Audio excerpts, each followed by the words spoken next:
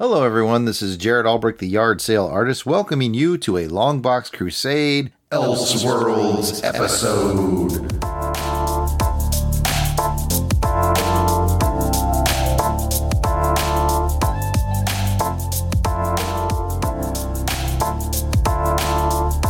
What is a Longbox Crusade Elseworlds, you might ask? Well, some of your favorite Longbox Crusade members have done some work over on some other podcast networks that you may or may not be familiar with. So from time to time, we will grab a show from the past that one or all of us has done on one of those other networks, and we'll play it for you here. Whether it's a James Bond Rookie Agent show from On Her Majesty's Secret Podcast Network, or a Comics with Normies from White Rocket Entertainment Network, or some other bit of alternate dimension craziness, we hope that you enjoyed this presentation of Longbox Crusade Elseworlds. Hi, I'm Ruth. And I'm Darren. Of Research and Development, Q Branch. And the Rad Adventures Network. And you're listening to MI6 Rookie Agents at On Her Majesty's Secret Podcast.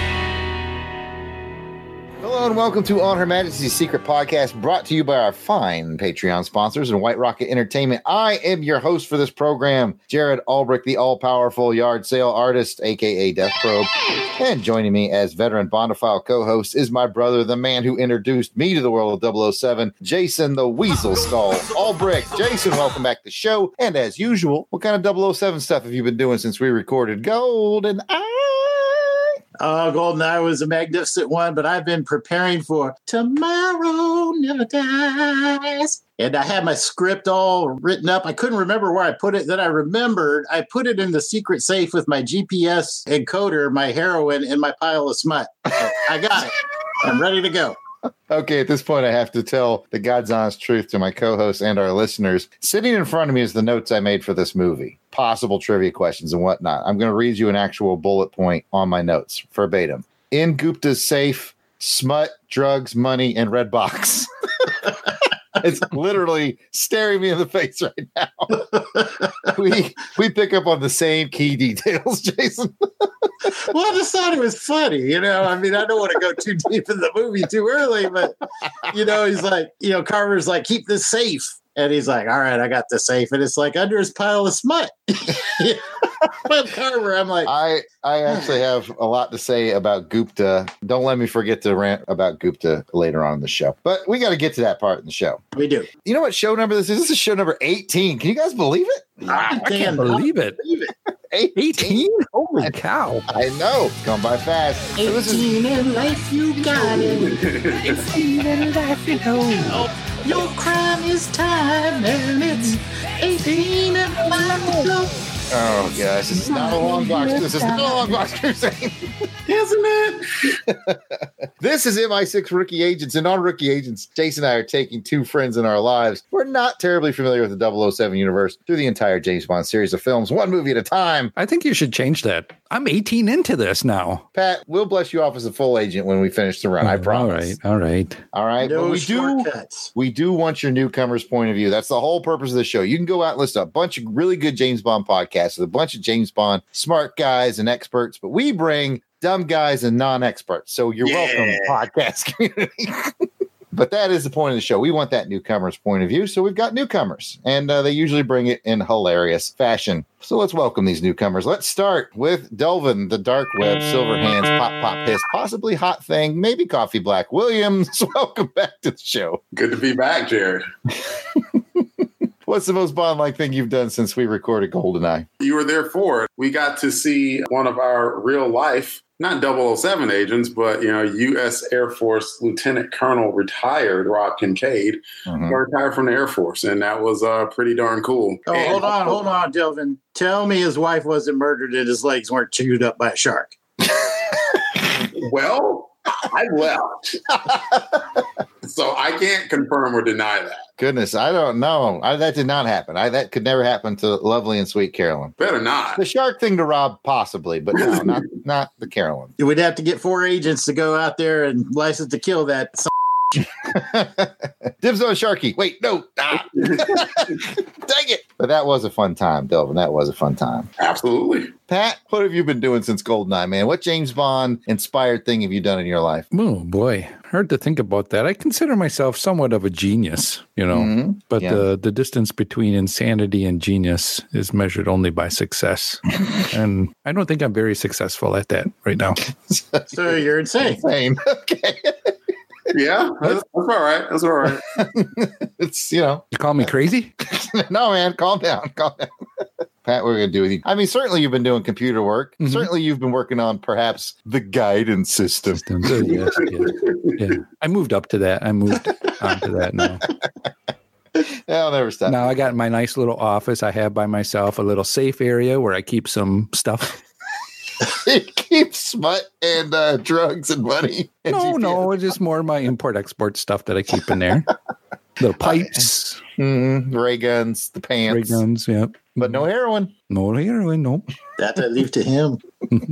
Well, my pistachios. Yeah, you do love those pistachios. Oh, my goodness. Well, I'll tell you what. We're going to plan on releasing the show monthly as a companion to the show that Van Allen Plexico and Alan Porter are doing. They're currently reviewing one 007 film per month-ish as we build towards a release date of Bond 25, which is supposed to come out, I think, in 60 years. No kidding, man. But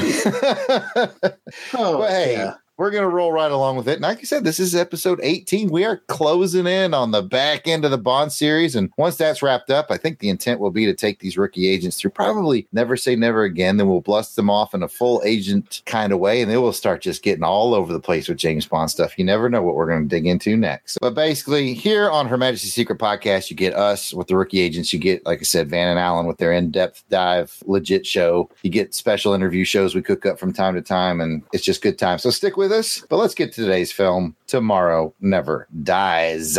But before we get to our mission brief from Agent Jason, guess what? He's going to jump into the action from a very high altitude. Halo jump.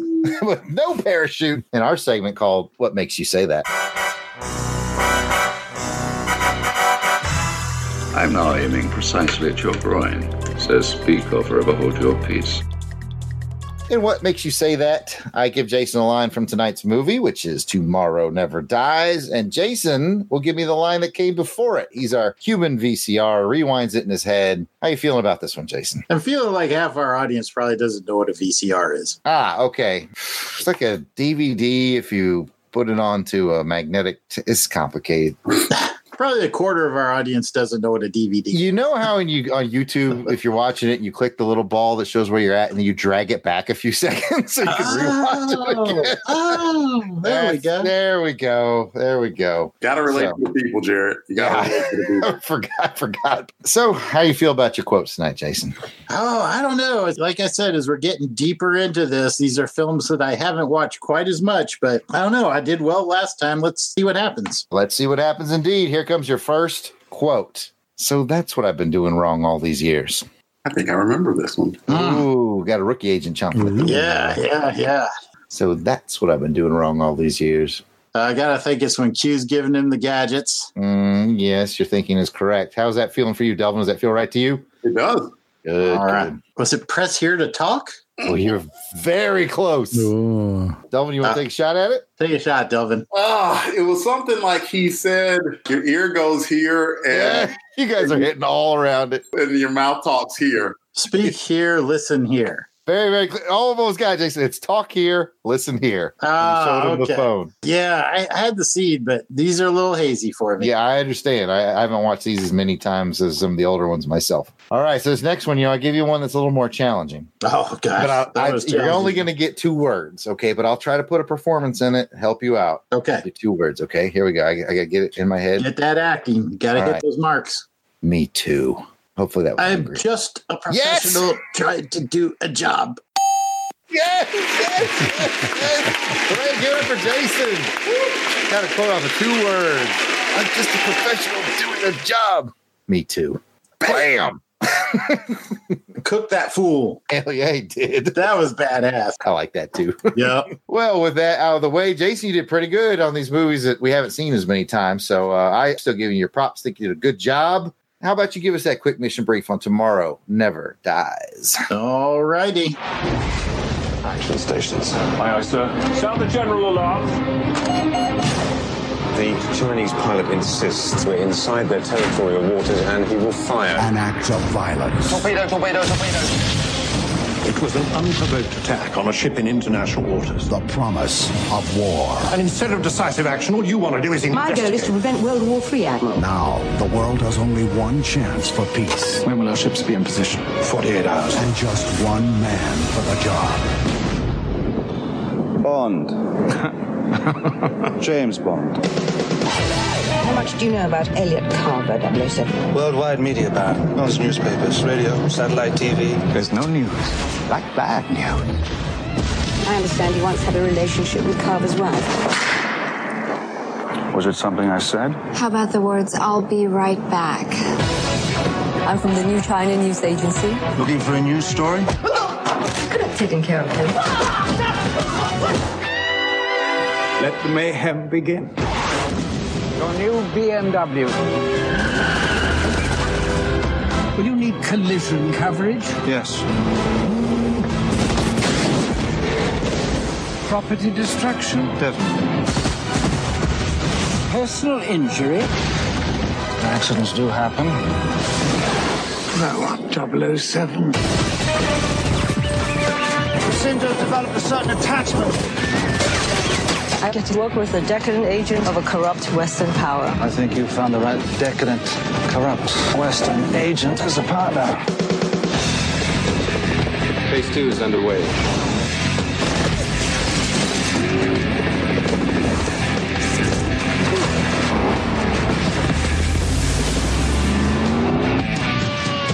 This holiday season. What the hell is he doing?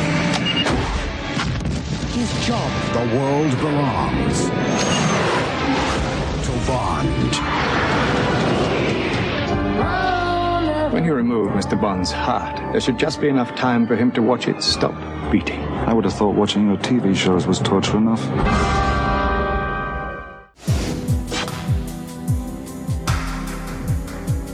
Pay attention, 007. When a British naval vessel is sunk off the coast of China under mysterious circumstances, James Bond is sent to investigate. MI6 suspects that media mogul Elliot Carver is somehow involved, and Agent 007 is sent undercover to Hamburg to interrogate Carver's wife and Bond's old flame Paris. It isn't too long before the old 007 charm reignites the passions, and Paris gives James some information that validates MI6's suspicions. Unfortunately, the cost of betrayal is Paris's life, and Bond finds himself in a race against time to stop the deranged media baron from igniting World War III.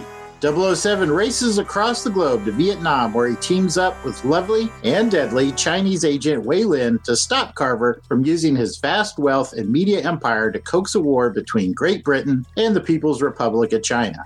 A pulse-pounding deep-sea dive, thrilling motorcycle chase, and an action-packed raid on a stealth boat are only some of the thrills and chills from Pierce Brosnan's second foray as James Bond.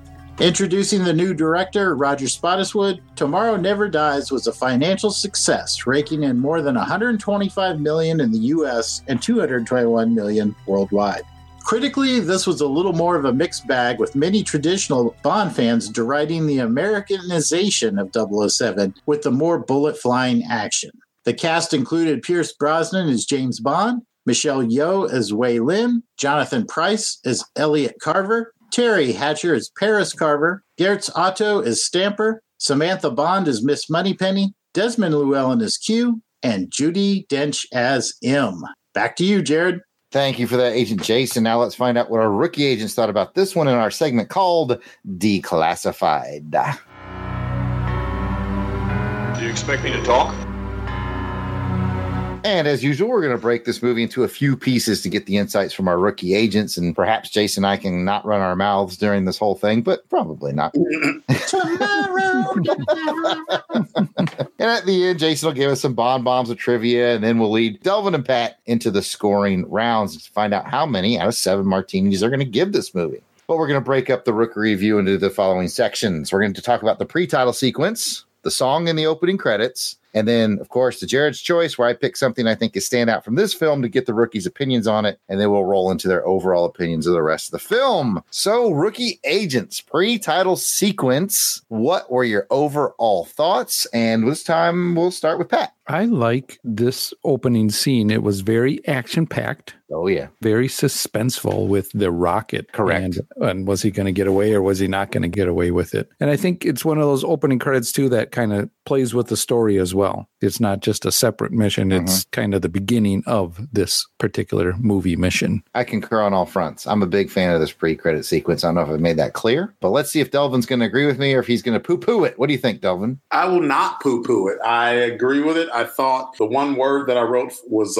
urgent. I mean, it started right away, and they were keeping Bond in the shadows, but he was being referred to by code name. And then they made the decision, okay, we're just going to blow up this bazaar and, end the terrorism threat. But there were nuclear missiles there that they didn't account for. And yeah, it was urgent. Drew you into the movie immediately. I enjoyed it. I like how they got the other cast involved too. You had M and all that was going on there as well too at the MI6. Yes, I think, of course, I can't not run my mouth. I love that scene for all the reasons you guys said. Lots of action, lots of suspense, and exactly what you're saying there, Pat. I love how it makes it sort of a human emotional element. You see M is very concerned.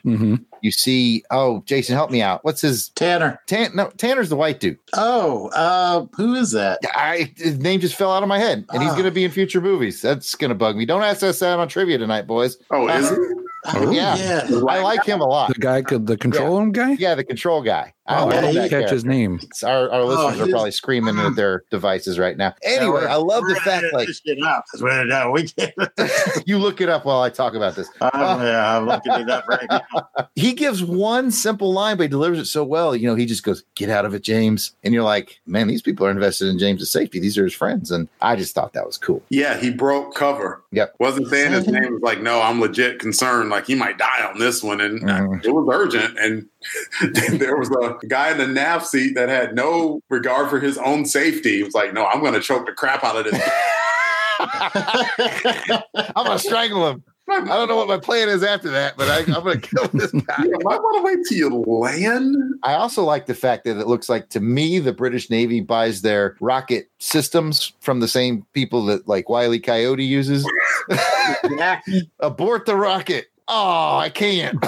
Wait, what? You can't? Someone forgot to hook up that button.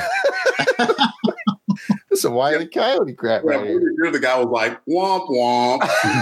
Oh, well. Saying go wrong.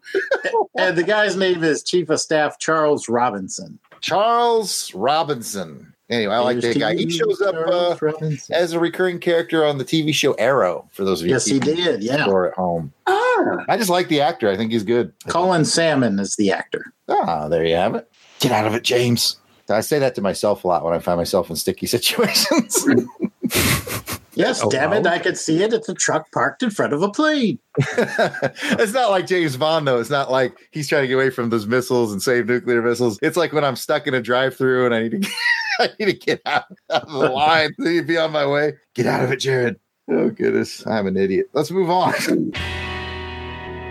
Speaking of moving on, Jason, I'm sure you have questions for these guys. Oh, yes, I do. It's time to get a fresh take from the rookies on the theme song of Tomorrow Never Dies and the opening credits. And eventually we'll kick it to Pat for the final song rating. Well, let's start with Pat. What were your thoughts on the song? How'd you like it?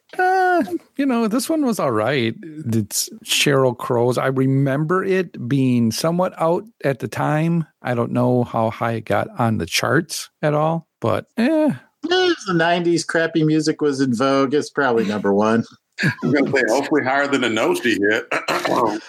Yeah. Tied up 3 years. Yeah, vocal range near the floor. Yeah, it's the opening song was kind of, but as far as the opening credits go, I thought they were really cool effects. Kind of different. I haven't seen it before. Yeah, I agree. I miss the old ones. Yeah, now that we've seen 18 of them, I miss the really older ones. Yeah, something special about those early Maurice Spender ones, man. Yeah. Those were good. They were trippy. Yeah, this one was kind of like, okay, it's just some graphics and they're not really putting a lot into it. Well, this was, at the beginning of the computer graphics. Yeah. What did you think, Delvin? How did you feel about the song? So last movie was GoldenEye, where Tina Turner just blew it away. Uh-huh. And one of the things that I noted about that song is in every song, there's sometimes it's a chorus, sometimes it's just a line or a note. And you have to hit it because you hit it and it just sets the whole song up. And there was a part like right at the end where Sheryl Crow tried to go for this note of like,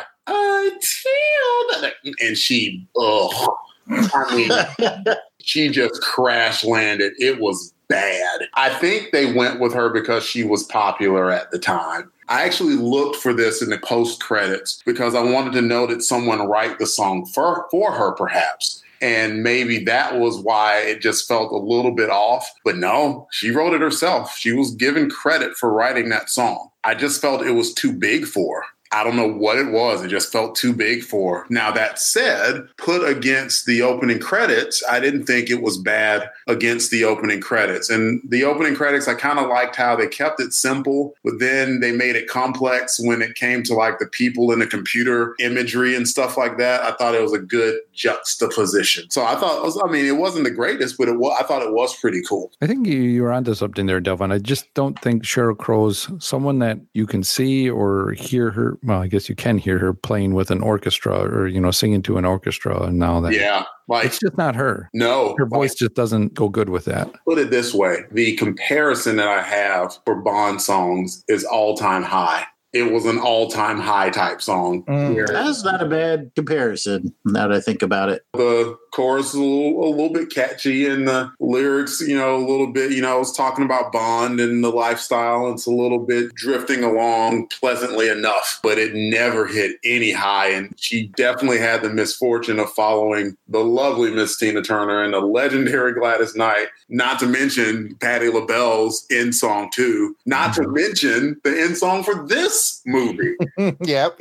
I may as well go ahead and spoil this much because I've mentioned before that I've listened to the Bond themes, and Jared shared with me about this movie that Katie Lang, who sang the end song, was possibly slated to do the song, and they went with the popular name, and it's like, okay, sweet. And then that ending song, and Tomorrow Never Dies, Surrender. I'm like, yes, this is a Bond song. And her voice was just beautiful and full, and I'm like, why wasn't this the opening song? Sheryl Crow got outdone on her own soundtrack. It's kind of like when the header of the show does better than the main event, Mm-hmm. Yeah. Yep. So I think it's time to pass the baton to Pat. Let's rate this song. I'm not feeling a lot of 7s coming out today. Yeah, I don't think we are going to have that either. I think we've all kind of played our hands a little bit, except we haven't heard what Jared had to say. So I gave you a little clue in the pre-recording chat. I said, we'll find out. I believe I will score it the highest of all of us. Okay. Well, let's find out. That's my prediction. Well, let's go ahead and find out what we all have to rate this song at from Sheryl Crow. Tomorrow Never Dies. Let's find out what Delvin's going to rate it. It's a 1 out of 7. Pistachios? Pistachios, yes. No heroin. No heroin. How many pistachios are you going to give this? Should it be pistachios? Just in case you're going to throw them, you might want a little more handful. That's true. No, we're gonna leave a few nuts on the table for this one. I'm giving it a 3. I wrestle between a 3 and a 4, which, I'm saying, what is it, average or mediocre? So it's a mediocre song to me. I'm giving it a 3. Jason. I'm right there with Delvin. It's a 3 for me as well. Okay. Well, I am going to give it a 3 as well, too. So I think we're all on the same kind of wavelength. We must have been kind of teetering, going, Jared, what as predicted, I'm giving it a 5. I like the song. Admittedly, I'm really taken with the orchestra. Okay. That has a lot to do with it. This is a song I do find myself singing in my spare time in the shower and whatnot. It just stays with me. I can't explain it. I knew I liked it better than most. I don't disagree with you guys. I get it. I don't know. There's something about the music in this one just speaks to me. So I'm giving it a 5. Don't judge me. Fair enough. No. It takes all kinds of cars to fill a freeway, my friend.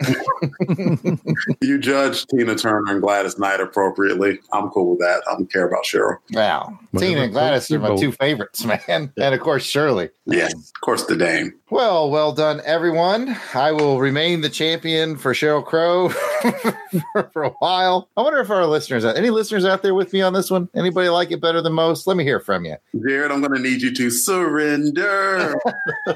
I do like that song, too. I like them both about the same. I'd give Surrender a 5 as well. See, I like that song. That song was all right. What would you give it, Pat? How many pistachios would you give Surrender? I think, I've only heard it at the end, so I'd give it a 4. It was better than the beginning song. Jason? I'm with Pat, probably about a 4. Delvin? I'll be with you there. I give it about 5 because I definitely enjoyed it. And maybe it was because it was put up against Sheryl Crow's song that gave it that little extra bump, but it was a good closing song. I dig it too. But you know what? Let's get into Jared's choice. And for Jared's Choice, this segment, I want to ask about pre-title sequences again. I know we've done that a little bit before, and I'm going to ask a very pointed question to my rookie agents. You guys are going to have to think a lot about this one because we're just going to talk Pierce Brosnan pre-title sequences. Because let's admit it, guys, the pre-title sequence to GoldenEye was awesome. The pre-title sequence to Tomorrow Never Dies was awesome. You have to pick one. Which one do you pick, Delvin? I'm going to go with Tomorrow Never Dies. Yep. Okay. Because, it immediately just drew me in like, whoa, man, what's going on? So any time that it gets my attention to where it's like, okay, I was sort of settling into the movie. I'm kind of looking at Twitter still. And I was like, nope, get out of my way, phone. Threw the phone away, and just keyed right into the movie immediately. So, yeah, we'll go Tomorrow Never Dies. Patrick? I'm going to go with Tomorrow Never Dies as well, too. It definitely, like Delvin said, it drew me in right away. It does a good job of suspense. Jason, you might as well throw in your opinion here. Are you kidding me? The damn bungee jump, massive shootout, 100% more double O's, GoldenEye all the way. Yeah, you know what? I can't even decide. For me, it's probably the one I watched last. I love them both so much. I love them so much. I love that you guys are in on the jokes now. I love it. I want to point out one thing, though, before we move on. This is the first time we get a soundtrack by David Arnold. He's going to be around for a while. He's going to do a lot of soundtracks. In the Bond music-loving community, as I have learned, one of the most beloved songs by Bond music lovers is the song that plays in the pre-credits, and it is called White Knight. And I hear the guys talk about it, on James Bond radio and other things. Oh, White Knight is the track. White Knight is the track. So I was like, what's up with this White Knight? So I busted out my CD of the soundtrack, and I listened to it, and I was like, oh, it is really good. It's got a lot of tense stuff, and what I really like about it is Arnold goes back to the Bond theme a lot, and he even puts in the little flourish from Russia with Love. He weaves that in. That just goes to show how good of an opening sequence that was. It really was. It just all came together. All right, but hold on. Time out. Let's go back to GoldenEye. Jumps into the plane. Last minute climb. Flying by the site. The site explodes, and then you hear... Bum, bum, bum, bum, bum. Oh, man, that's where it's at. That's where it's at. White Knight. No one's saying you're wrong. Yeah. No one's saying you're wrong. I tell you what, you take that David Arnold score and put it over the GoldenEye pre-title instead of Eric Serra, you probably got something going there. I don't defend Eric Serra for the pre-titles. I like the kind of Cold War-ish. Yeah. It worked for that scene. Yeah, that sort of hollow industrial sound. Yeah, I can see that. But you're right. The David Arnold score is really good. Yes. Oh, that's good stuff. All right, I got us off track. I tend to do that. All right, I'm going to pass it back to Jason. Jason will take the guys through the highs and lows of the film overall, and perhaps Pat's been keeping up with some other statistics for us. Oh, I'm sure he has. Well, let's hear from Delvin first. What were your overall thoughts on the film, Delvin? Speaking overall for the film, it was very much like the pre-credit sequence. It was fast-paced. Every movie has that lull kind of where you're like, all right, maybe I can just sit down, go back to Twitter. But no, I picked up the phone and threw it further away. Through you, phone. I was keyed into the movie the entire time to where even while I watched it late, I felt myself getting a little bit tired. But it's like, no, I got to press through this, not just to get through it, just to talk about it. But it's like, no, the action has been intense enough that is going to sustain me. So there was no worries about falling asleep in this one. It was a nice, fast-paced one, and I enjoyed that. What do you think, Pat? I somewhat agree with Delvin on that one. To me, there was a lull. Underwater scene, wasn't it? Well, Here we go. No, but that actual underwater scene wasn't that bad, I would have to say. But yeah, I got it in my notes. I'm like, oh no, another underwater scene. Damn it. Going back to the overall film, I watched it late last night as well, too. And so, I get a little tired, a little sleepy, Pat. I think it was when Carver's having that big party at his place or whatever. Mm-hmm. I think that place was a little dull for me because there wasn't a lot of action going on. James Bond beat the crap out of a bunch of guys in a soundproof room. Later on, but before that. Yeah, he laid waste to some Euro trash, man. But there was a lot of action, and that's what was really nice about this. It went from action to action to action. You had that little lull part where Carver's got to tell him about himself, and you get all that going on. But let me ask you guys this, because one of the criticisms about this film and kind of Pierce Brosnan's films overall is what a lot of the fans kind of derisively term the Americanization, where there's a lot of gunplay and action. Did you find that to be distracting, a little over the top, or were you okay with the amount of action that was in the film? What did you think, Delvin? Well, I'm American. Me too. I was thinking bigger guns. That's the only thing he needed was bigger guns. Right. I mean, it's one thing if he's looking like Cable, the X-Force dude from the 90s, where he has like pouches and just pulling out guns that look like blow dryers and stuff. No. I mean, he's using conventional weaponry in a variety of different ways. And he's James freaking Bond. So he would think that he would know how to use all these weapons that he's firing off, or jumping in a plane and knowing how to use that, or firing off submarines, whatever the heck. He's the agent for all occasions. So, no, I don't have any issue with it. What about you, Pat? Did you find the action over the top or all right? I think it suited this particular movie with what they were going for at the time. You had that kung fu style going on as well, too. So they wanted to get some of that in against gunplay. There was some sneaky Bond, but not really over the top sneaky Bond. Yeah. He was just sneaking to get up on and shoot somebody or something like that. Were you missing the sneaky Bond, or were you okay with the formula for this film? I was okay with it because I think I got, and we go back to the title sequence for GoldenEye, you got more sneaky Bond there. Mm-hmm. Yeah, he did sneak around like the newspaper place in Germany before, shooting it all up. And yeah, they wasted it with 1 million bullets. A little bit, but he snuck into the stealth boat before, shooting it up. Well, come on. That's one of my questions too, is how can they're on a boat. How can you sneak up on this stealth boat? Can't they see? They got windows on the front of it. I'm stealthier than the stealth boat. I'm a stealth boater. Buster. How could they not see stealthier than James Bond? Only James Bond can out-stealth the stealth boat. And then he shot it up. That's right. Stealth mode deactivated.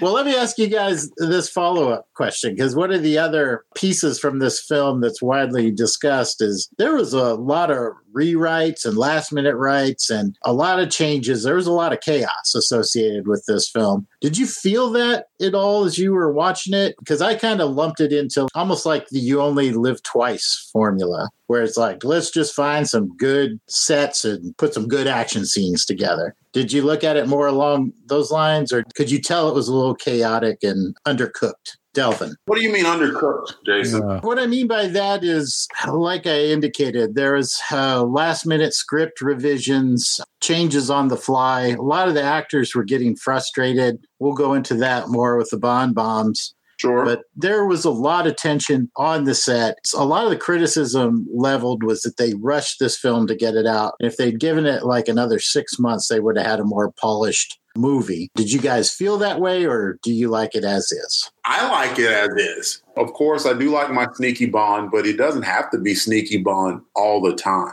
It would be one thing if we watched about 6 or 7 movies in a row where it was nothing but shoot 'em up. Maybe I get tired of that. But this movie had, it had a pretty fast pace. And considering that the big bad guy was not the fisticuffs guy. He was kind of like the mastermind. There was a decent amount of action with the movie, and it kept coherent. So I didn't have much of an issue with it. I would not have known that it had gone through several revisions and the actors were getting frustrated just based off of, I believe if this is not my first time, it has to be second, because I was trying to think that I watched this movie before. I don't think I have. So I didn't sense that. It didn't come across as super disjointed to me.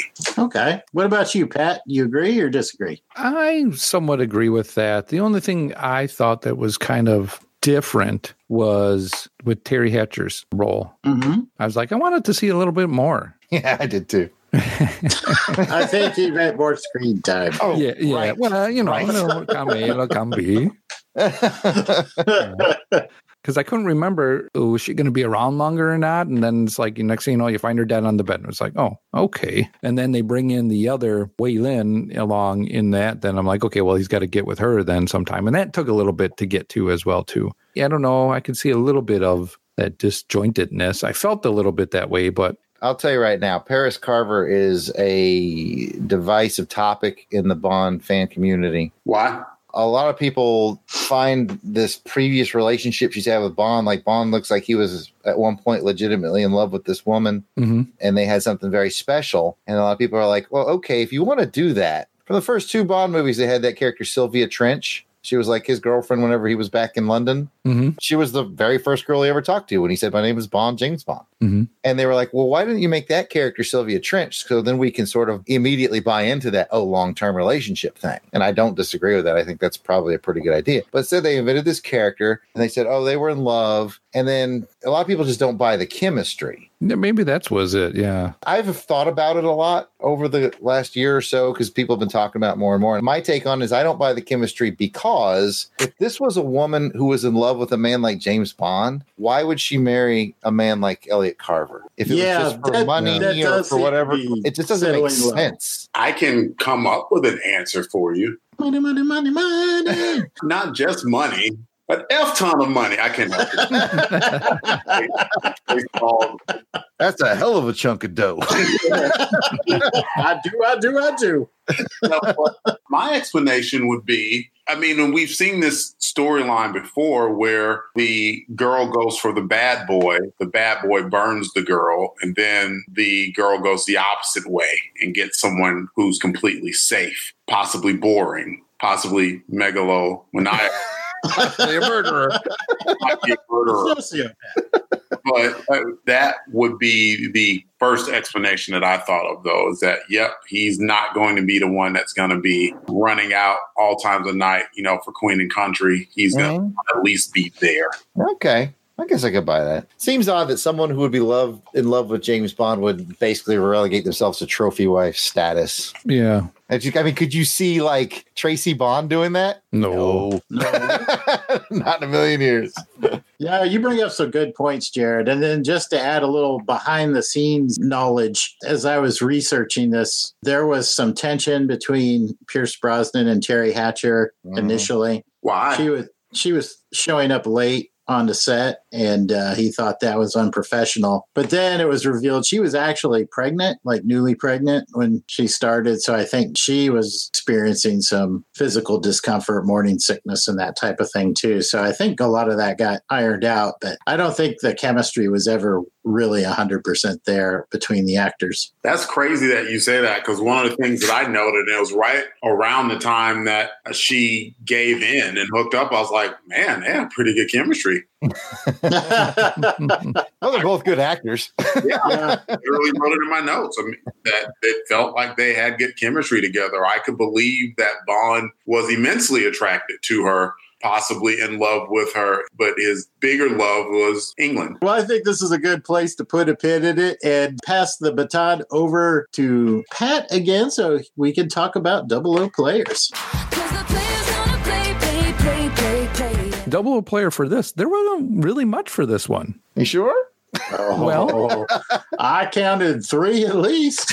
That's what I got. I got 3. What do you got? You got the Danish professor? Mm-hmm. Oh, man. Yeah, the world would have blown up because I wasn't leaving that bedside. 30 minutes. That's a pause button moment right there. Oh, it was, man. You know, you're just like, if I angle this just right, zoom in. Well, they got Carver. Another pause button moment. Yeah, no kid. Can Bronson be mad at her when... Yeah, well, I think all sins were forgiven once that dress came off. Oh, man. But hey, another little interesting bonus bonbon, because you know how him and folks are always alluding to the fact that he's like having affairs with other people's wives and stuff like that. Mm-hmm. This is actually only the first time that we see Bond share a bed with a married woman. Mm-hmm. I didn't realize that either. And I've been in the game for a while, but my mental Rolodex says that checks out. Except for Gary Moneypenny, you know. Or Gary Moneypenny. Yeah. And then I have Waylon. Yep. I assume that was implied. They didn't really go. Yeah, you knew it was happening. So Yeah. I figured the deal was done. The stealth boats are rocking, don't come a knocking. Am I missing any? No, that's what I had. So it was pretty lower count. I was surprised on that. Three's decent. That's a decent odd score, I think. The smoke count. Smoke if you got him. Was nothing in this. No, you're not going to get much smoking. In fact, he actually told a guy, that's a filthy habit. Mm-hmm. Yep. Yeah, the one guy who was lighting up got punched in the face. That's right. Just consider my fist cancer.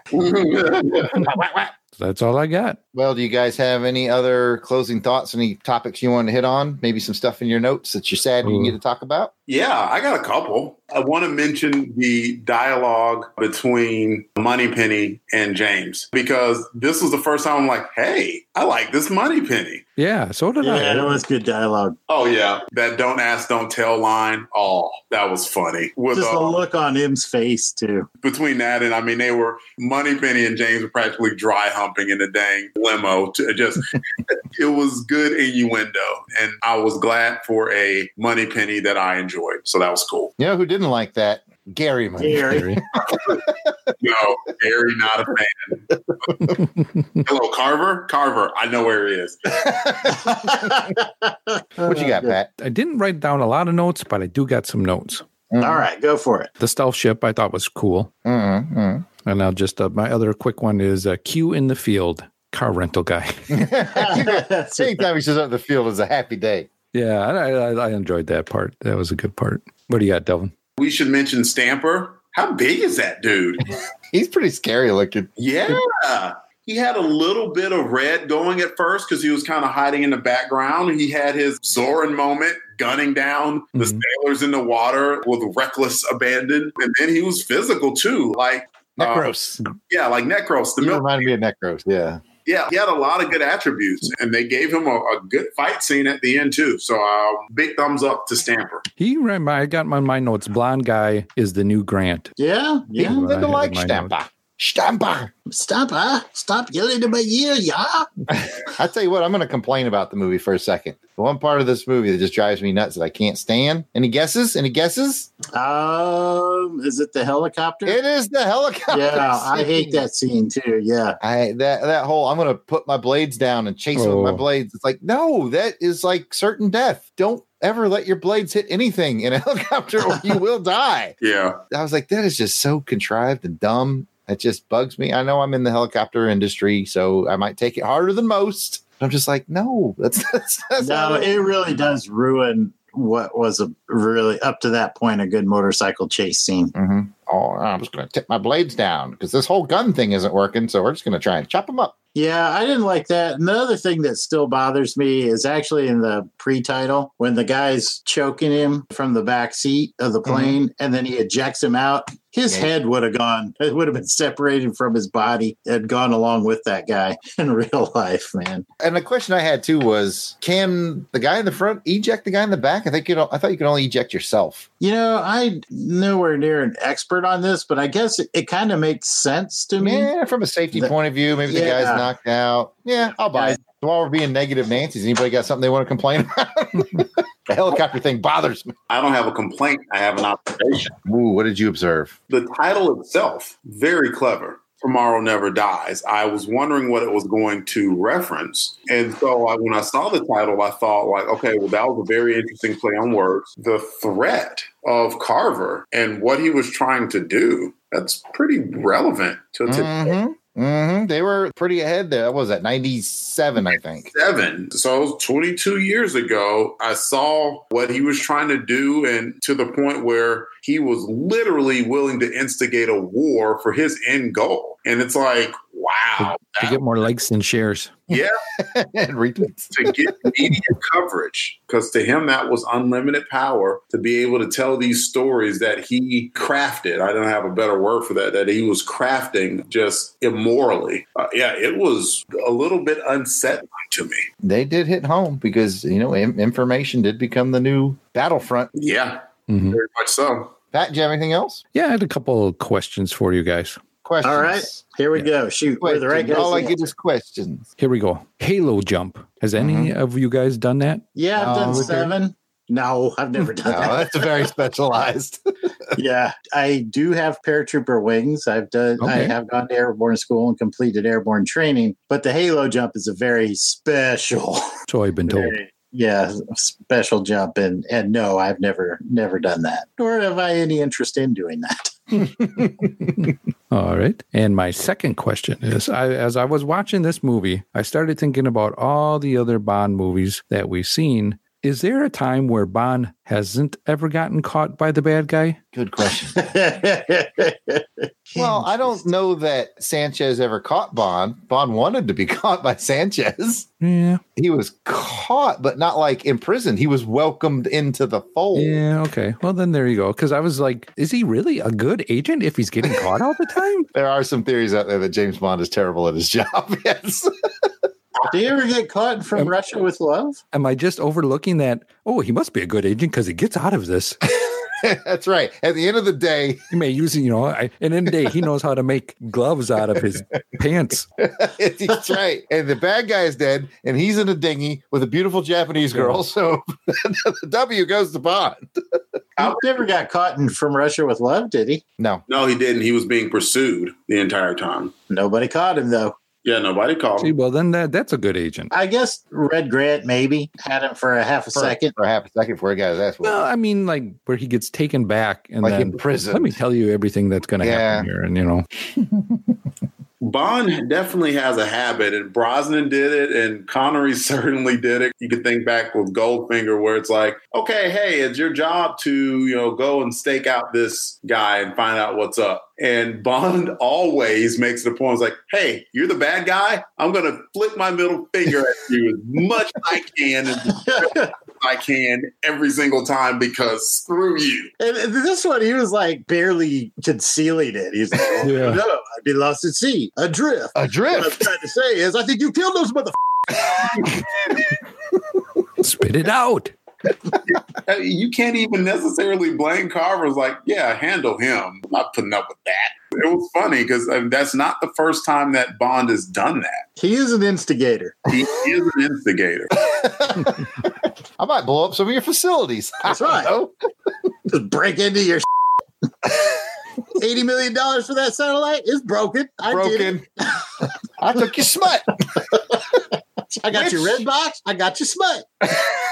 Which reminds me, I have to do my bit about Gupta. All right, guys, Gupta, they don't make henchmen like Gupta anymore, okay? You might not have noticed it, but let's take a look at Gupta's skill sets for just a second, okay? Gupta was wheeling and dealing at the arms bazaar at the beginning. Gupta knows how to reprogram a GPS satellite. Sure does. Gupta stores your smut and your drugs. Yep. All right? Gupta knows how to pick up audio from a party and clean it up so you can hear what the people are saying. That dude can clean up audio faster than the us can. I think Gupta busted some caps at a few times in there. And oh, by the way, he had cut out scenes where he was a card trick specialist and he could throw playing cards with deadly accuracy. Like Gambit style. Because in real life, the actor who plays him is a card trick specialist. Jeez. And I'm like, Gupta does everything, man. He's everywhere. He's on the boat. He's in the building. I mean, he had me from the moment he was like, I could probably clean that audio up for you a second, Mr. Carver. Like, what? This guy has an infinite amount of skill sets. Yeah, there's a lot of ambient noise, but if you dial it down. It's like Jiminy Christmas, Gupta. He's banging your wife. Gupta's like, the Chinese general's here, sir. Oh, you keep his schedule too? Good Lord, Gupta, you're everywhere. Gupta is like Peter Corbeau is to the X-Men. Exactly. Always there. Everything you need. Hats off to Gupta. I hope his resume's up on Monster because I need to hire that guy. That guy is on point. All right, that's it for my Gupta rant. I'll give it back to you, Jason. I think is it time for bomb bombs? Got a few more things if you don't mind me. Oh, wow. Pat must really like this movie. I'm thinking we might get a high score here. Go ahead, Pat. It was just a few other things here. Wade. I liked Wade. It's always nice that to see guy. Wade. Jack Wade. Yeah. I thought that he showed up again. I'm like, oh, that guy's pretty cool. I can dig him for a little bit. There was this funny scene where Wade is dressed, I don't know, like Randy from friggin' National Lampoon. And Bond gives him the once over. He just kind of looks him up and down like, and just shakes his head like, no. That's how you rolling today? This how you rolling, Jack? this whole thing you're doing, no. Or like how we got mad. He didn't even say goodbye. That's right. He didn't even say goodbye. I think it's just cool to see because, I remember the guy when he was the bad guy. Mm-hmm. Yeah, that's right. Now you see him playing, a fun-loving guy. So I think that's cool. The other last thing that I'm going to say is we had a countdown, Jerry. We did. And I missed it. 5 minutes and counting. That is true. Was he on the stealth boat? Yes. Oh, I forgot about Jerry on the stealth boat. Welcome back, Countdown Jerry. Now, he was out of work for a while. He was. And then he came back for the stealth boat. I think he was out of work because he doesn't speak Spanish. So License to Kill, he just couldn't roll in its city. But I tell you what, Alec Trevelyan in his GoldenEye satellite place, he needed a Countdown Jerry. He did. If any place needed a Countdown Jerry, it was GoldenEye satellite place. Good eye, though, Pat. I almost forgot about the return of Countdown Jerry. Welcome back, Countdown Jerry. Gold tracksuit and all. But I hope he got off the boat. I do, too. Well, then, well done, agents. Now, really quick, let's pass it back to Jason and get his final thoughts on the film. And he keeps those Bond bombs tucked away next to his pistachio nuts and the coconuts on his junk. Yep. So I guess my final thoughts on Tomorrow Never Dies, and I touched on this a little bit in our discussion. A lot of the criticisms leveled against this film is that it came out rushed and there was a lot of back and forth rights, rewrites, and things of that nature. But I think it kind of puts it in the category of The Spy Who Loved Me, Moonraker, and You Only Live Twice. Again, these are kind of three films that kind of suffered the same issue. Not a whole lot of plot going into it, and set pieces and action sets were kind of driving the whole story. And that can be fun. So as I watched this again, I thought, yeah, I see it. It's a little thinner as far as plot. You had to kind of suspend disbelief as you left Hamburg, for instance, and he just shows up somewhere off the coast of Vietnam at some Air Force base. What got him there? Who knows? But don't think about it too hard. Transportation is not very important. That like, cool. That's right. Show him where he is. Show him where he was. That's all I need to know. Exactly. But overall, I think it was a fun film. Some of my bonbons may kind of tie into those thoughts a little bit. And I have three of them. The first one is the estimated body count in this film is 197. And this makes it the highest death toll in any Bond film. Holy crap. And the second one, to the point that I was making about the chaos on set, is that Sir Anthony Hopkins was originally cast as Elliot Carver, and he joined the production, but walked away after 3 days because it was so chaotic and there was no completed shooting script. There was a lot of pressure on Eon Productions to finish the film on time, and new pages of the screenplay were being delivered every morning. So he opted out and went in to star in The Mask of Zorro instead. And Mask of Zorro was, of course, directed by Martin Campbell, who directed Goldeneye. For the fight scene in the bicycle shop, the producers had to call in Jackie Chan's stunt team, because none of the stuntmen wanted to do the scene with Michelle Yeoh because she used a full contact stunt fighting style. And she perfected this during all those films with Jackie Chan. So the stunt team just couldn't hack it. And so she had to call in the Jackie Chan stunt team to film the fight scenes. That would be something I wanted to mention. Yeah, Michelle Yeoh was spectacular. And I was wondering why the heck they didn't show any more of her badass martial artistry. Underused. Yeah, way underused in my opinion. There's some other things that I kind of discovered along the way as far as Michelle Yeoh's concerned. And there'll be some bonus material in Action Film Face Off if anybody wants to tune in later to that show. But Long Box Crusade Network. Yeah. Shameless plug. One of the things that I found interesting is, so she was riding with one of the stuntmen on the motorcycle, and she wanted the guy to go faster because she was used to doing faster stunts. And she said, my hair's not flying back. If my hair's not flying back, we're not selling the stunt. So she was very keen on making sure that stunts were done crisply and as close to the edge as possible. If you look carefully at the very beginning, the opening with the sinking of the Devonshire, you'll see a very young Gerard Butler in the film there too. Oh, I thought that was kind of fun. Those are my 3 nuggets plus a couple more. Too many nuggets. All right. I got too many nuggets. There are a lot of nuggets for this film. I could go into Michelle Yeoh some more too. I'd love to hear it, to be honest. Well, there's also kind of a cool scene where I thought this was clever of Roger Spottiswoode, the director. The scene where they take the motorcycle and start the motorcycle chase in Vietnam. What he did was he took each one aside separately and told each one that they were going to drive the motorcycle. And so that scene where they go out and they're kind of fighting to get onto the bike, he could drive that because he wanted that to seem as natural as possible. I thought that was quite clever. So anyway, I think that's enough nuggets for one day. All right. With those 007 trivia nuggets tucked safely away, it's time to have our rookie agents score this film. So, Jason, you got the martinis all shaken? Shaken, not stirred. Okay, good. Well, if you'll run the good folks down on what our scoring system is, and let's find out from our rookies. So we have 1 to 7 martinis. If the rookies give it 7, it means they loved it. It shook their martini. If they give it a 6, it means it's excellent. 5 is very good. 4 is good. 3 is just okay. 2 is not so bueno. And 1 means they hated it. Somebody effed up and stirred that martini. We will start with Pat this time. Pat, how many martinis will you give Tomorrow Never Dies? I am going to give it a 5 martini. Respectable martini. Very good martini. Not driving yourself home. No. Delvin, your turn. How many martinis? I just have to smile sometimes because you guys always tell us what the Bond community generally thinks about one movie or the other. You know, Pat and I have differed. Sometimes we are like, you know, right in lockstep with the rest of the Bond universe. I guess I'm a little bit out of step here because I like the movie. I enjoyed it. I give it 6. Excellent martini. Like it was a slight step below GoldenEye, but I still thought it was a fun movie. I thought it was a good movie. I thought it was a good villain, and I thought it was good heroes. I enjoyed Michelle Yeoh, and I did enjoy Terry Hatcher for the short time that she had on screen as well. So I liked it. Very nice. Those are respectable scores. Giving it back to you, Jared. Well, all right. Thank you, gentlemen. And now it is time to crown this episode's 00 award winner. And Pat and Delvin will do this by answering a series of trivia questions on Tomorrow Never Dies. And Pat is our current champion.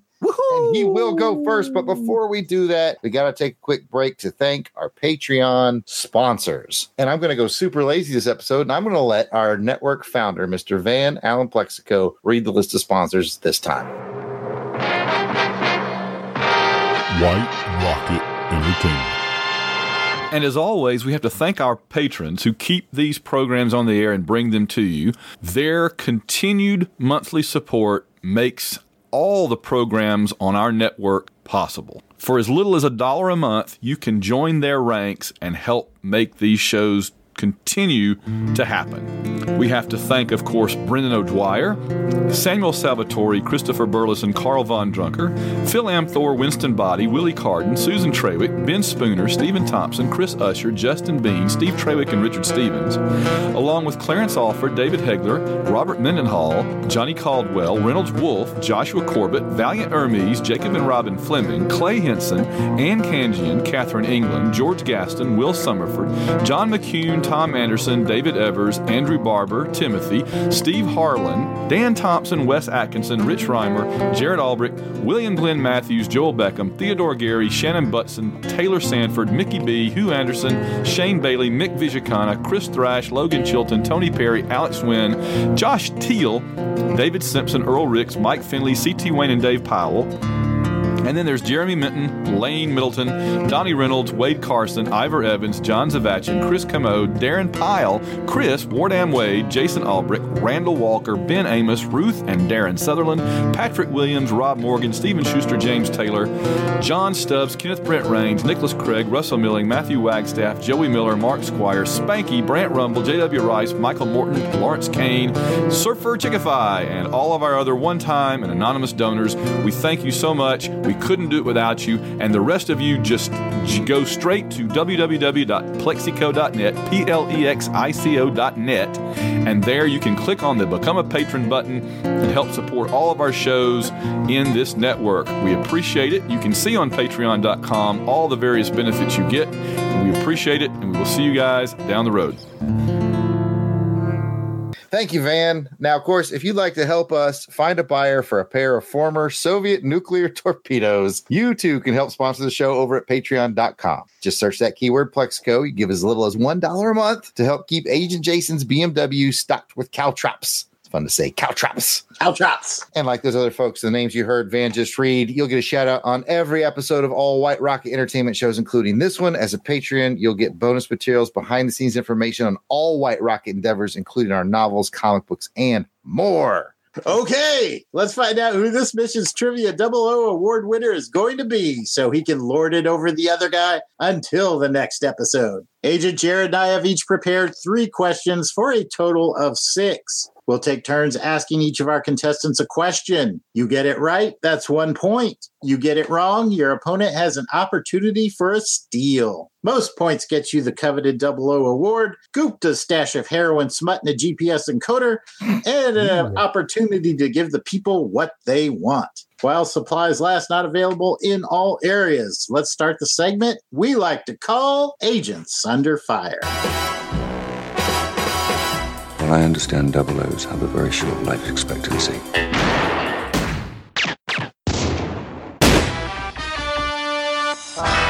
Oh boy, it's time for that trivia round. Pat, you're our current champion. Would you like to go first or second? I'm going to go first. Pat's going first. Delvin's going second. Delvin, who's reading? The one who gives the easier question. You can never tell, can you? I never can tell. Jason. Jason's reading, so I'll read for you, Pat. You ready for your first question? Yes. Pat, what is Bond's code name in the pre-title sequence? Oh, I know this one. It's White Knight. Correct. Woo!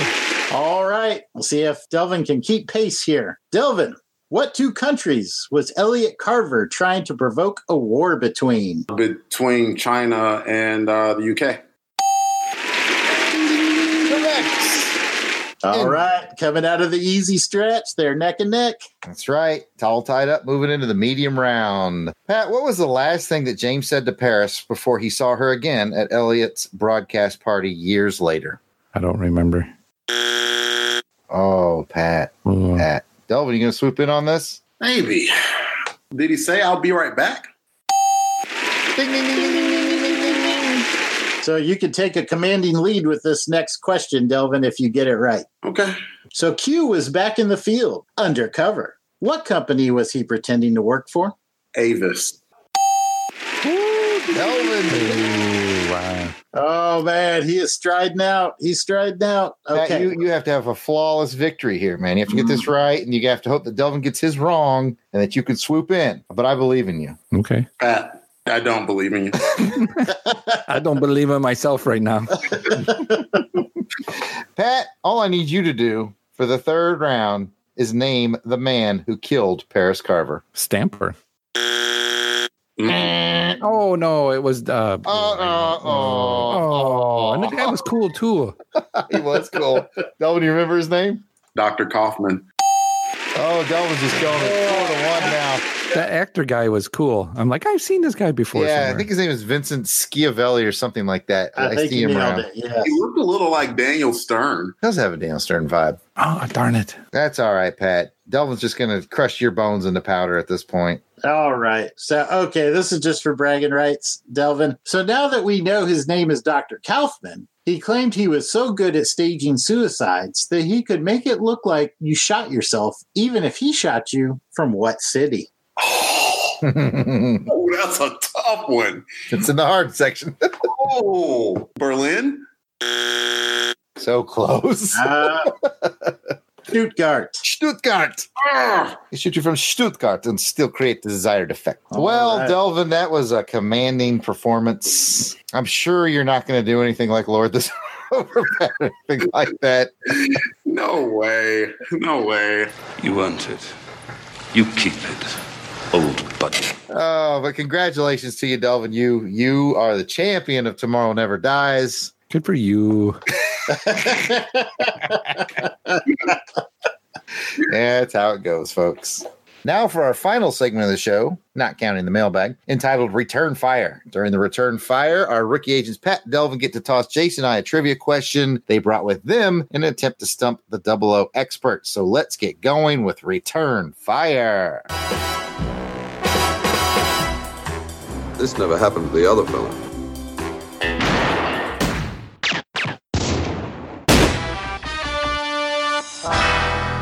Bring it, Pat. Let's hear it. It's going to be an easy one. That's how I like them. How many chakra points are there? Ooh, that's a good question. I remember that. Is it? Really? Yeah, that's not bad because it's not something I paid a ton of attention to, but I feel like I could pull it out of my butt. Jason, you got chakra points? That's not one of the points, but...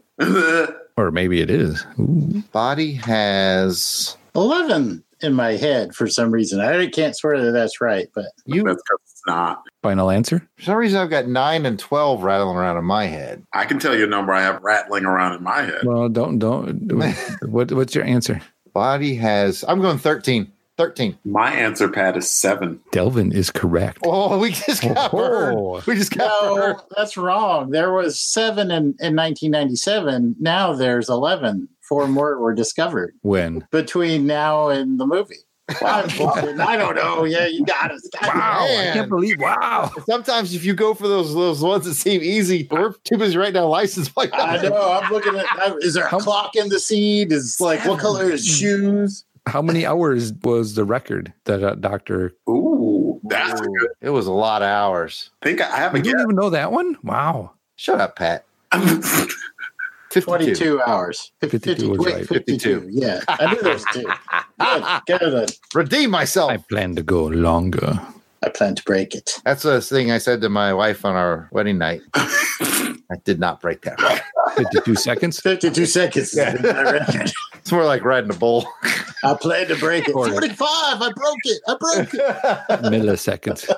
8 seconds. Woo! Got a lifetime of that coming for you, baby. Oh, what do you got, Delvin? Good questions, Pat. Good questions. Yeah, very good questions. And watch, mine will get answered immediately because I forgot to write down questions. That's how engaged I was in the dang movie. I know that was ours too. It's like, we need to be bailed out. That's fine. We need to be bailed out. Okay, then I'll go with an easy question then. What was the beverage that James thought that Paris Carver wanted? He thought she wanted a tequila straight up. Correct. She decided on a glass of champagne, didn't she? A glass of Mr. Carver's champagne. That's a good question too, though. I like the questions. Good questions, all. You guys did good today. Yeah. that I was going to ask, that's probably going to be easy, but I wrote it down, was how many volts could the phone device that Q gave Bond? How many volts? Ooh, you would have had me there. I got nothing. 20,000. 20,000 is correct. Oh, that's what I was going to say, too. Yeah. Yes. Somewhere deep in my 007 brain. Somewhere stashing your nuggets were. It's like my Jason episode. This is usually Jason doing this crap. All my notes were for naught. I could have just left that notebook. Dude, as many lights as I wrote down in License to Kill for all those trucks. Nicely done, guys. Agent Jared, what do we have in the Eyes Only mailbag this week? What, no small talk? No chit-chat? Well, thank you, Jason. As a reminder to our audience, if you'd like to be part of the show, you can send us your questions, comments, or trivia challenges to ohmspod@outlook.com, or you can head over to our Twitter page, which is @ohmspod, ohmspod@outlook.com, to send us the audio recording. We'll probably play it on the show. We love that kind of stuff, don't we? Absolutely. Mm-hmm. Dang straight we do. And listen, if you're an iTunes listener and you've got your headphones on right now, we'd really appreciate it if you left a review for the show. So if you could, just go ahead and pull that up on your device right now. Give us that 5-star, 4-star if you're not feeling it. You're a hater if you give us 4 stars. You're feeling it. You know you are. You're feeling it. Give us that 5-star review and take a few minutes to leave us some kind words. We would really appreciate it. Once again, that's on Her Majesty's Secret Podcast. I shouldn't have to tell you that because you're listening to it right now. So let's kick off our audio mailbag, and it always starts with Ruth and Darren, R-A-D, RAD. But on our show, that stands for Q's Research and Development. And let me tell you something, Ruth and Darren are awesome people. They do some cool podcasts like Xenozoic Xenophiles, Trekker Talk, which is not about Star Trek, and Warlord Worlds. They all come highly recommended, but let's see what they sent us in for our James Bond episode. Hi, I'm Ruth. And I'm Darren of the Rad Adventures Network. We're with Research and Development Q Branch, and we're here to share our thoughts about Tomorrow Never Dies from 1997. The great success of GoldenEye put lots of pressure on the production team to deliver a strong follow-up movie for all of the new fans that earlier film had brought to the franchise. The original script was going to focus on the handover of Hong Kong from Britain to China in 1997, but complications forced a complete rewrite of the script at the last minute. Critics particularly liked Jonathan Pryce and the character of Elliot Carver as a modern and more believable villain than in some of the past 007 films. The character was inspired by the very public conflicts between media moguls Robert Maxwell and Rupert Murdoch, and Robert Maxwell had actually died a few years earlier after falling overboard from his yacht, as referenced by Elm at the end of the movie. Action star Michelle Yeoh wanted to do all of her own stunts, as she usually did in her films in Hong Kong, and while she was able to do many of her own stunts, she was prevented from doing the most dangerous stunts by the film's insurance company. Michelle Yeoh was already a big star in Asia, and we were already fans of her from films like The Heroic Trio, The Executioners, Super Cop, Magnificent Warriors, and many others. She was such a proficient fighter that the Jackie Chan stunt team was brought in for the fight scene in the bike repair shop because the regular stunt team on the movie couldn't keep up with her moves. Pierce Brosnan was so impressed with her fighting and acting that he said she should play a female James Bond. And her character was so popular that producers considered launching a film franchise featuring her, but sadly it never happened. The film also features Colin Salmon in his first appearance as Ilm's aide Charles Robinson. He would return for the remaining Brosnan films, and Pierce Brosnan himself publicly recommended him as his follow-up for the role of James Bond. And a little bit of trivia, the original title of the film was Tomorrow Never Lies, referencing the Tomorrow newspaper in the film, but a smudge on a fax that was sent to MGM during production meetings looked like Tomorrow Never Dies, and MGM liked that idea better, so the title was officially changed. Director Roger Spottiswoode felt that after the tank chase in GoldenEye, he would not try to use a bigger vehicle, so instead he decided on a smaller vehicle, which led to the idea for the motorcycle chase featuring Bond and Wei Lin handcuffed together, which is one of the most iconic scenes in the film. The effect with a remote-controlled car was achieved by modifying the BMW to mount the steering wheel on the back seat. This is the first film that features Bond using a Walther P99 instead of the Walther PPK that he used in all previous films. The Walther company had designed a new gun, and they wanted to debut it in a 007 film. Of the many stunning locations in the film, the bay where they search for Carver's stealth boat is Phang Nga Bay in Thailand, which was previously used for the wonderful locations in The Man with the Golden Gun. And sadly, this was the first Bond film made after the death of Albert Broccoli, and it is lovingly dedicated to him at the end of the film. And now it's time for 007 Hits and Misses, when we share our thoughts on 2 low points and 7 high points in the film. This is another great movie with few low points, but there are a couple. A low point for me is that the henchmen are unable to break into Bond's car using sledgehammers and crowbars, but I wonder why they didn't try shooting out the windows, which is what they do successfully only a few minutes later when Bond tries to escape using the car. And for me, a low point is that Bond is able to battle his way through dozens of armed security guards on the stealth ship, yet businessman Elliot Carver is then able to sneak up and get the drop on him. A little more thought could have made that a better scene. But now, let's move on to the many high points in this fun film. Number 7. It's tough to top the excellent pre-credit sequence in GoldenEye, but the producers certainly gave us an exciting sequence here, with Bond methodically taking down an illegal weapons bazaar, while also escaping with a jet loaded with nuclear weapons. It's a great series of amazing stunts on the ground and in the air. Number 6. I love the witty dialogue between Desmond Llewellyn and Pierce Brosnan as Q fills out the auto insurance form, asking Bond if he needs insurance for collisions, fire, property destruction, and personal injury. And of course, Bond needs them all. Number 5, I like the stealth ship and the sea drill, and the way this film and the previous film managed to make Bond feel modern, and yet still call back to some of the earlier classics. This one in particular certainly reminds me of The Spy Who Loved Me, with the giant supertanker that was able to swallow submarines. And interestingly, the stealth ship was actually based on a real prototype ship being developed by the U.S. Navy at the time. Number 4, the terrific dialogue in the film featuring lines including Paris saying, "I've made my bed and you don't sleep in it anymore." Bond the banker saying he specializes in hostile takeovers. And Elliot Carver saying the difference between a madman and a genius is a matter of success. Number 3, the jump from the roof of the skyscraper holding onto ropes as it tears along the length of a giant banner. It's a fun scene, and a good one for Michelle Yeoh to be involved in because it's a bit reminiscent of a couple of stunts from Jackie Chan films. Number 2 is the awesome motorcycle chase with Bond and Wei Lin handcuffed together. It's visually stunning and filled with a variety of different stunts. I love the way Michelle Yeoh continually switches her position on the bike, and the ending confrontation with the helicopter is spectacular. It's an amazing sequence. And number 1 is Michelle Yeoh herself, who is awesome as Wei Lin, and is easily James Bond's equal. She is confident, powerful, clever, and able to stay cool in the heat of battle, and the choreography of many of the fight scenes is graceful and fascinating. We consider Honor Blackman, Diana Rigg, and Michelle Yeoh to be the trifecta of our favorite Bond girls in the whole series. All 3 are amazing.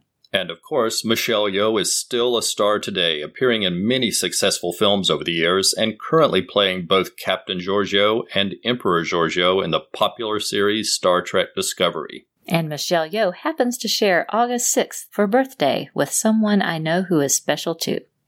Thank you, Ruth. And thank you to our friends Jared, Jason, Delvin, and Pat for letting us share our thoughts. Remember, we're RAD, R-A-D, which is short for Ruth and Darren. And research and development. Well, they got a Michelle Yeoh love fest going on over there. To that, I say, pathetic. And I was like, everybody hates that scene. Oh. He comes off as such a not even just a jerk, but just like a pathetic jerk. Just like a. But what was really cool was the bike scene. We did not mention that during our discussion. That was very, very cool. And yeah, absolutely. I'm a fan of Michelle Yeoh too, because that woman is a badass.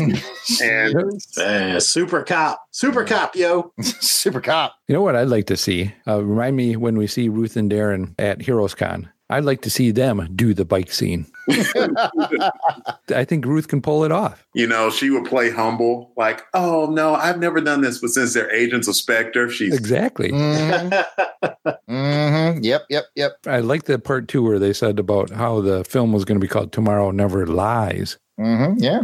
How it actually got changed to Tomorrow Never Dies. That's pretty cool. The original screenplay they were talking about with the whole Hong Kong scenario was written by famous novelist Donald Westlake. He's written a lot of those Parker novels. I don't know if you guys are into that, but I've heard the name. Yeah, he's a famous author, and he actually wrote it, and then it got unused, and he turned it into a novel of his own, not really James Bond related, but all the sort of plot devices are still there. And it was called Forever and a Day, or Forever and a Death, one of those two. That sounds familiar too. Because I know the latest Bond novel is called Forever and a Death, so I think that was Forever and a Death. I might have that backwards, but anyway. Well, all right. Thanks so much, Ruth and Darren. We always love your contributions. Jason, I feel like here we are in our 18th episode, and I feel like you're like in competition. You're like trying to get every one of their high points and low points, not knowing what the audio file is going to be. It does. It's like, yeah. Can I get everything? No, they got that one. They got me on that one, but it's pretty funny. You don't hold them to 3. That's the key. Yeah, that's the key. I even snuck in a couple off this last one.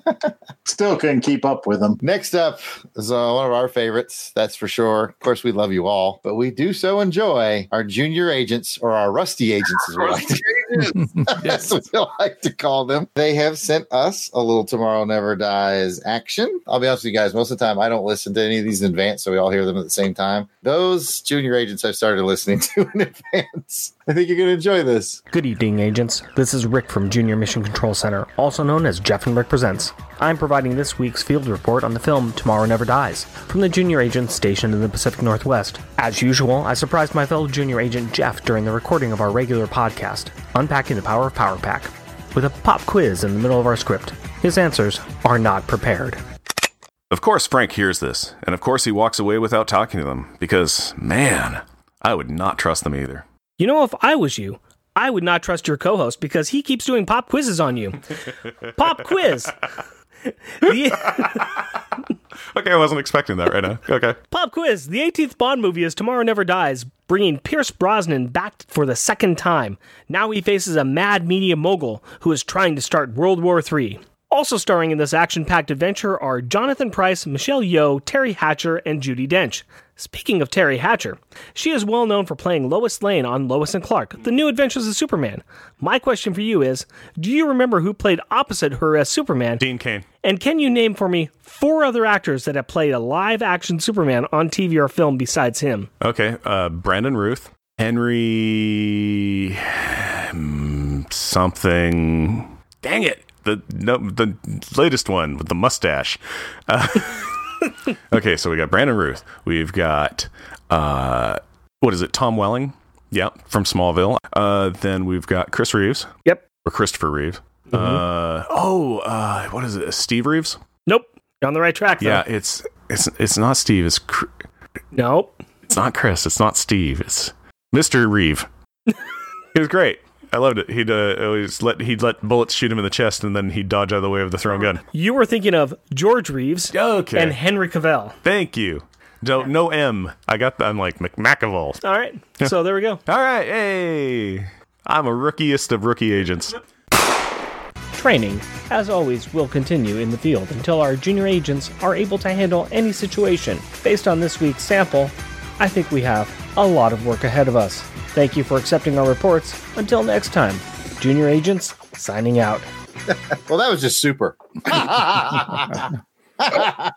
Man, he couldn't get any of those. Oh, how are you going to not start with Christopher Reeve? You start with Brandon Routh? I know. What the crazy mixed up world are they living in? The first words out of your mouth aren't Christopher Reeve. I don't know what to do with you. I just don't know what to do with it. Back to training. That's what. Oh my gosh. You got Tom Welling before he got Christopher Reeve. What are we going to do? Well, thank you guys. Jeff and Ricky always provide the laughs. Please keep them coming. We love Rusty Agents, a.k.a. Junior Mission. What are they? Junior Mission Support. I never get it right. I always just want to call them Rusty Agents. Call them Rusty Agents, yeah. They're definitely Junior Agents. Well, tonight, boys, we're going to play a fun game for the remainder of our audio send-ins. Admittedly, to our audience, I forgot to advertise in advance the show's recording. So some of our usuals, like Agent I and Agent Z, perhaps Agent R from South Africa, or perhaps our Canadian friends from the James Bond complex.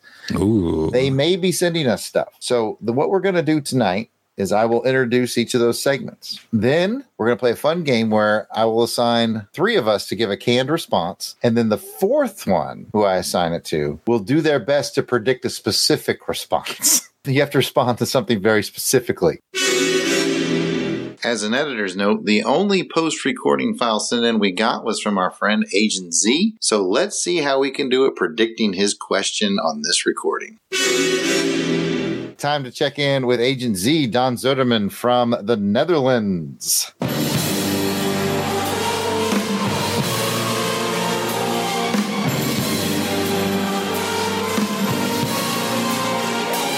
Hello, rookie agents. This is Don Zuiderman calling in from the Netherlands, and you have reached Tomorrow Never Dies. My contribution for License to Kill was all about Felix Leiter, and for this episode, it's all about the non-Felixes, and there have been many. So in Tomorrow Never Dies, Joe Don Baker reprises his role as Jack Wade, CIA agent, and he helps Bond to discover where the Devonshire was sunk. Yo, Jimbo!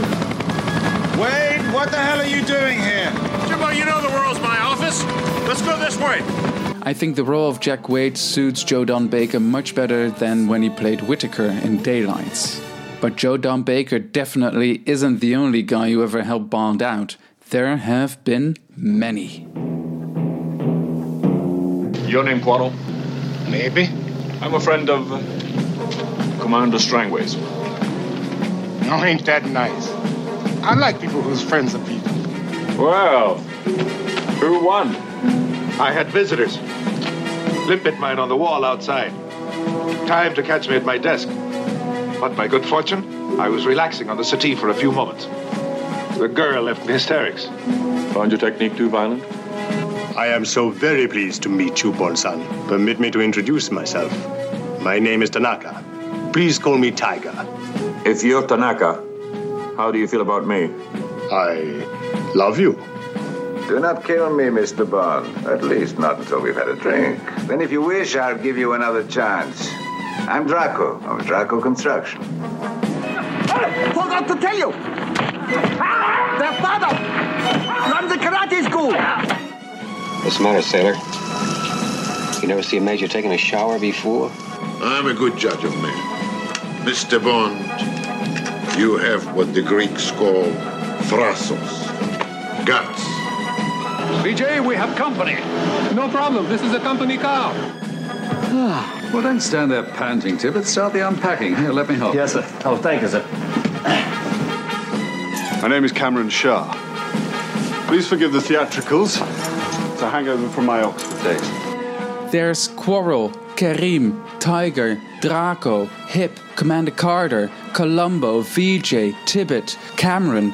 The list goes on and on and on. And without all these wonderful characters, James Bond would have died ages ago. So, my question for you guys is, which are some of your favorite non-Felixes and why? Tomorrow never dies. Surrender. This is Don Zuiderman signing out. Until next time, gentlemen, goodbye.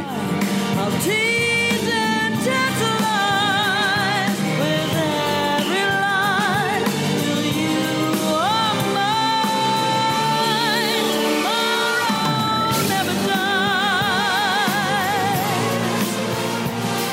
And Agent Z always gives us good stuff. I love it. Thank you so much, Agent Z. Delvin, generic comment? Man, that intro music, I mean, it always just comes in with that, like, just smooth intro every time, like, we're just kind of walking into Agent Z's lounge. That was awesome. Pat, generic comment. I was hoping that he would do another trivia for us. Yes, he probably did just ask us a question at the end, and it'll be up to Jason to figure out what the specific answer is. Jason, what's the specific answer to the question? 197 people were killed. And yes, I understand it is the Americanization of the Bond films, but we're American, and we like two-fisted gun action, and we want to see James Bond smoke camels and eat more bacon. We don't care. There's always room for bacon. There is always room for bacon.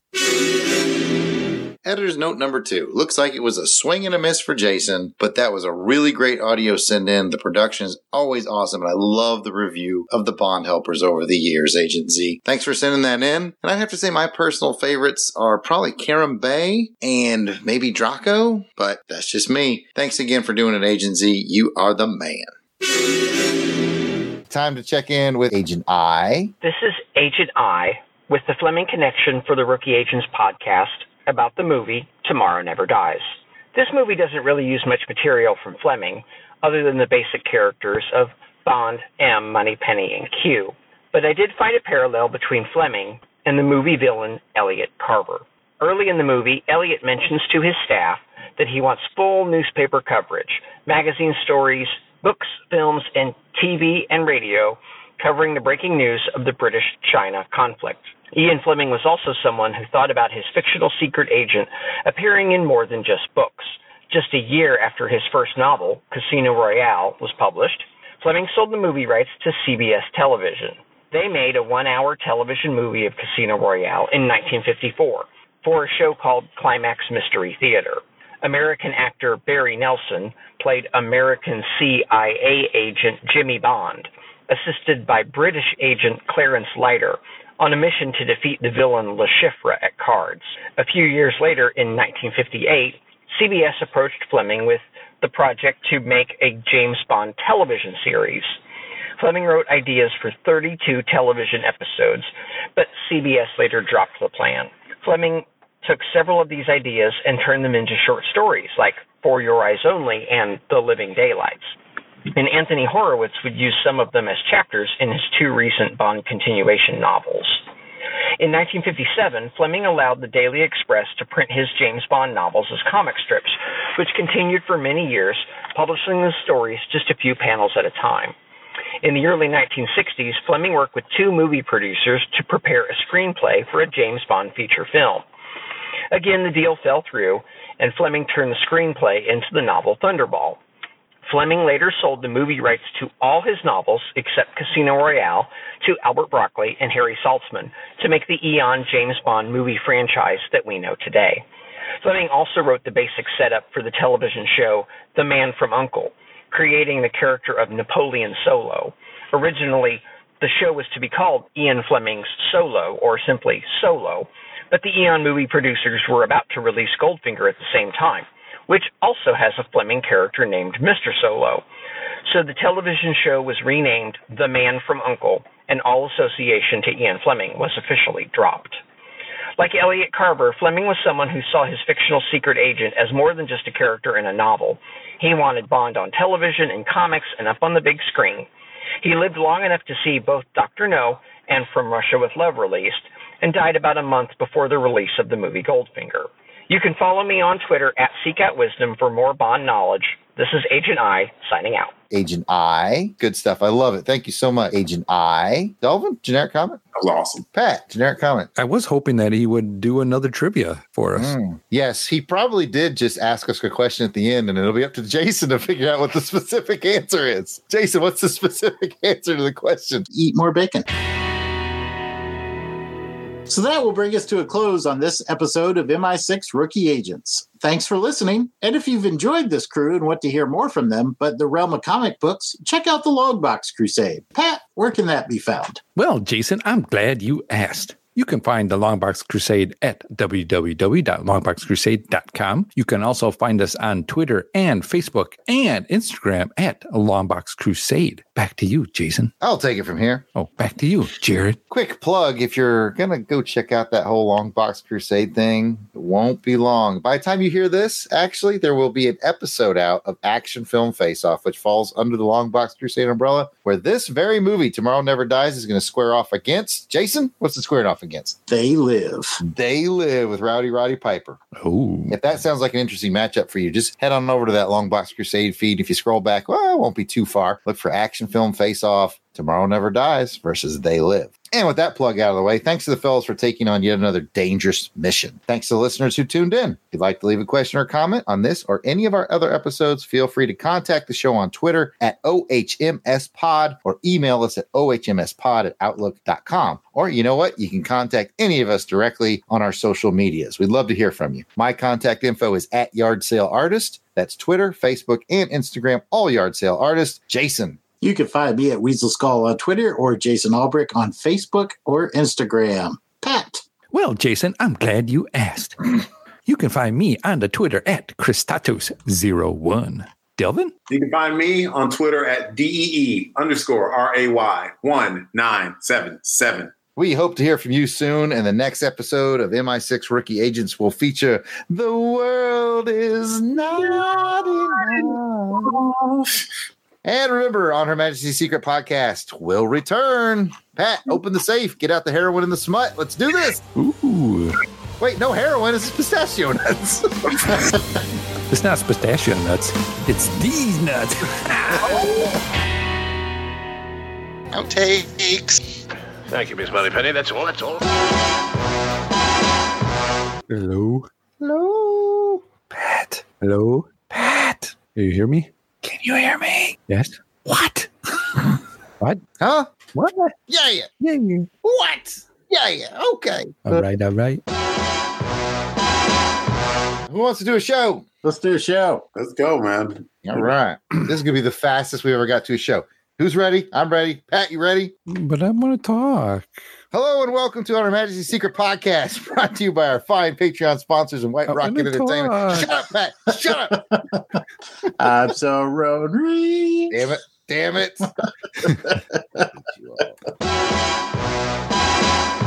All right. I'm doing a show. Let's do it. Pat, did you get your script up? I got the script up. Pants down? Yep. Coffee black? Yes. I was talking to Pat, but all right. You called me coffee black before. Now you're changing it. I thought he was talking to you too. I was waiting for him to say like Take it easy, hot thing. Silver hands. Pop hiss. One of the very favorite tracks is the track that plays during the pre-credits. Fun stop by to say hello. Pre-credits. Pre-credits. Because I already have it recorded.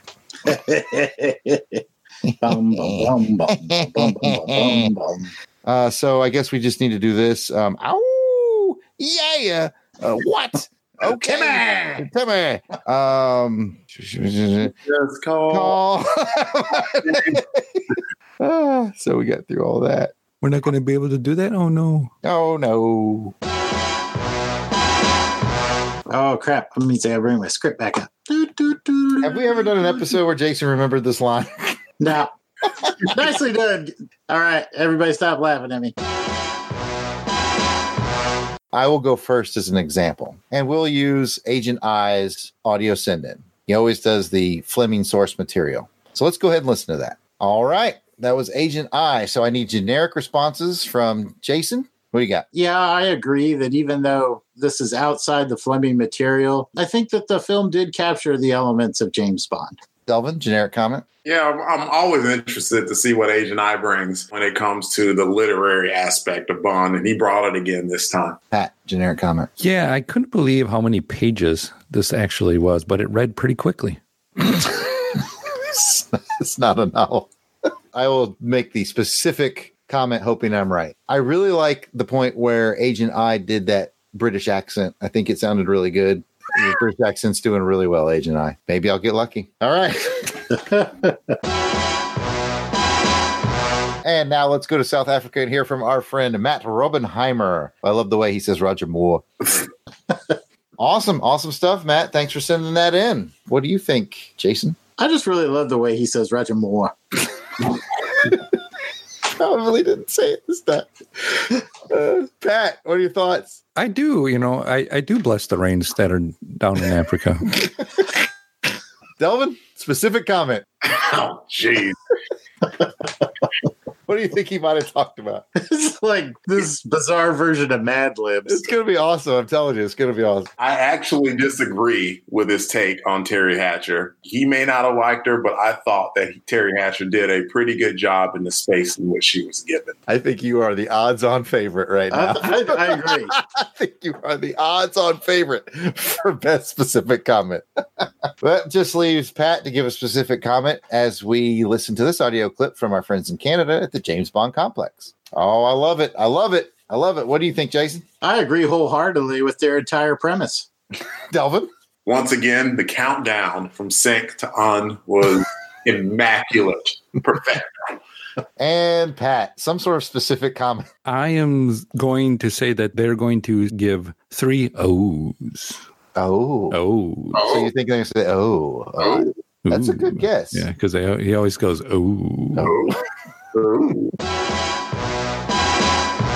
I was going to give a Felix Leiter update. Oh, let's get one. I want one. All right.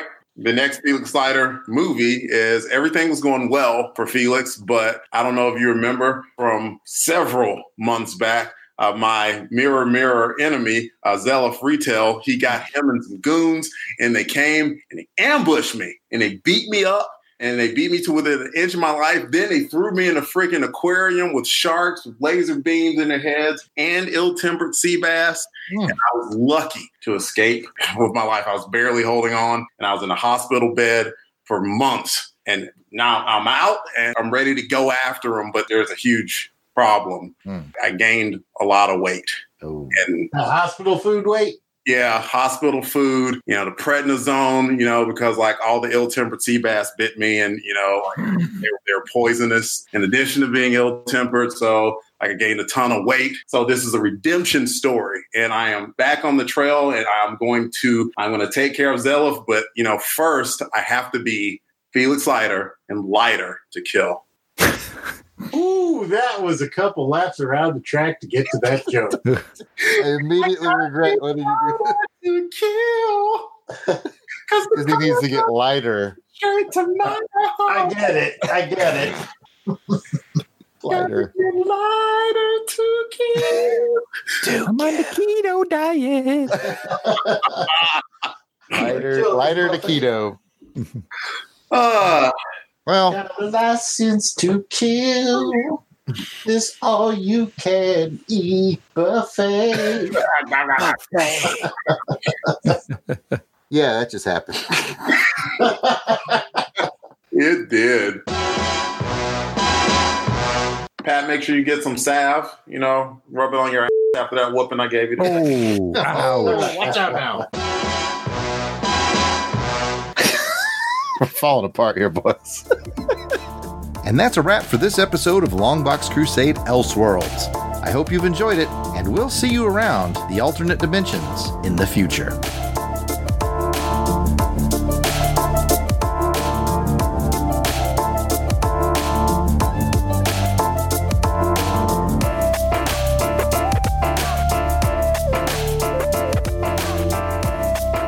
The music themes for this show are done by musical genius Joe November. Please check out his SoundCloud at Josephline99. That's Josephline99. You will not regret it.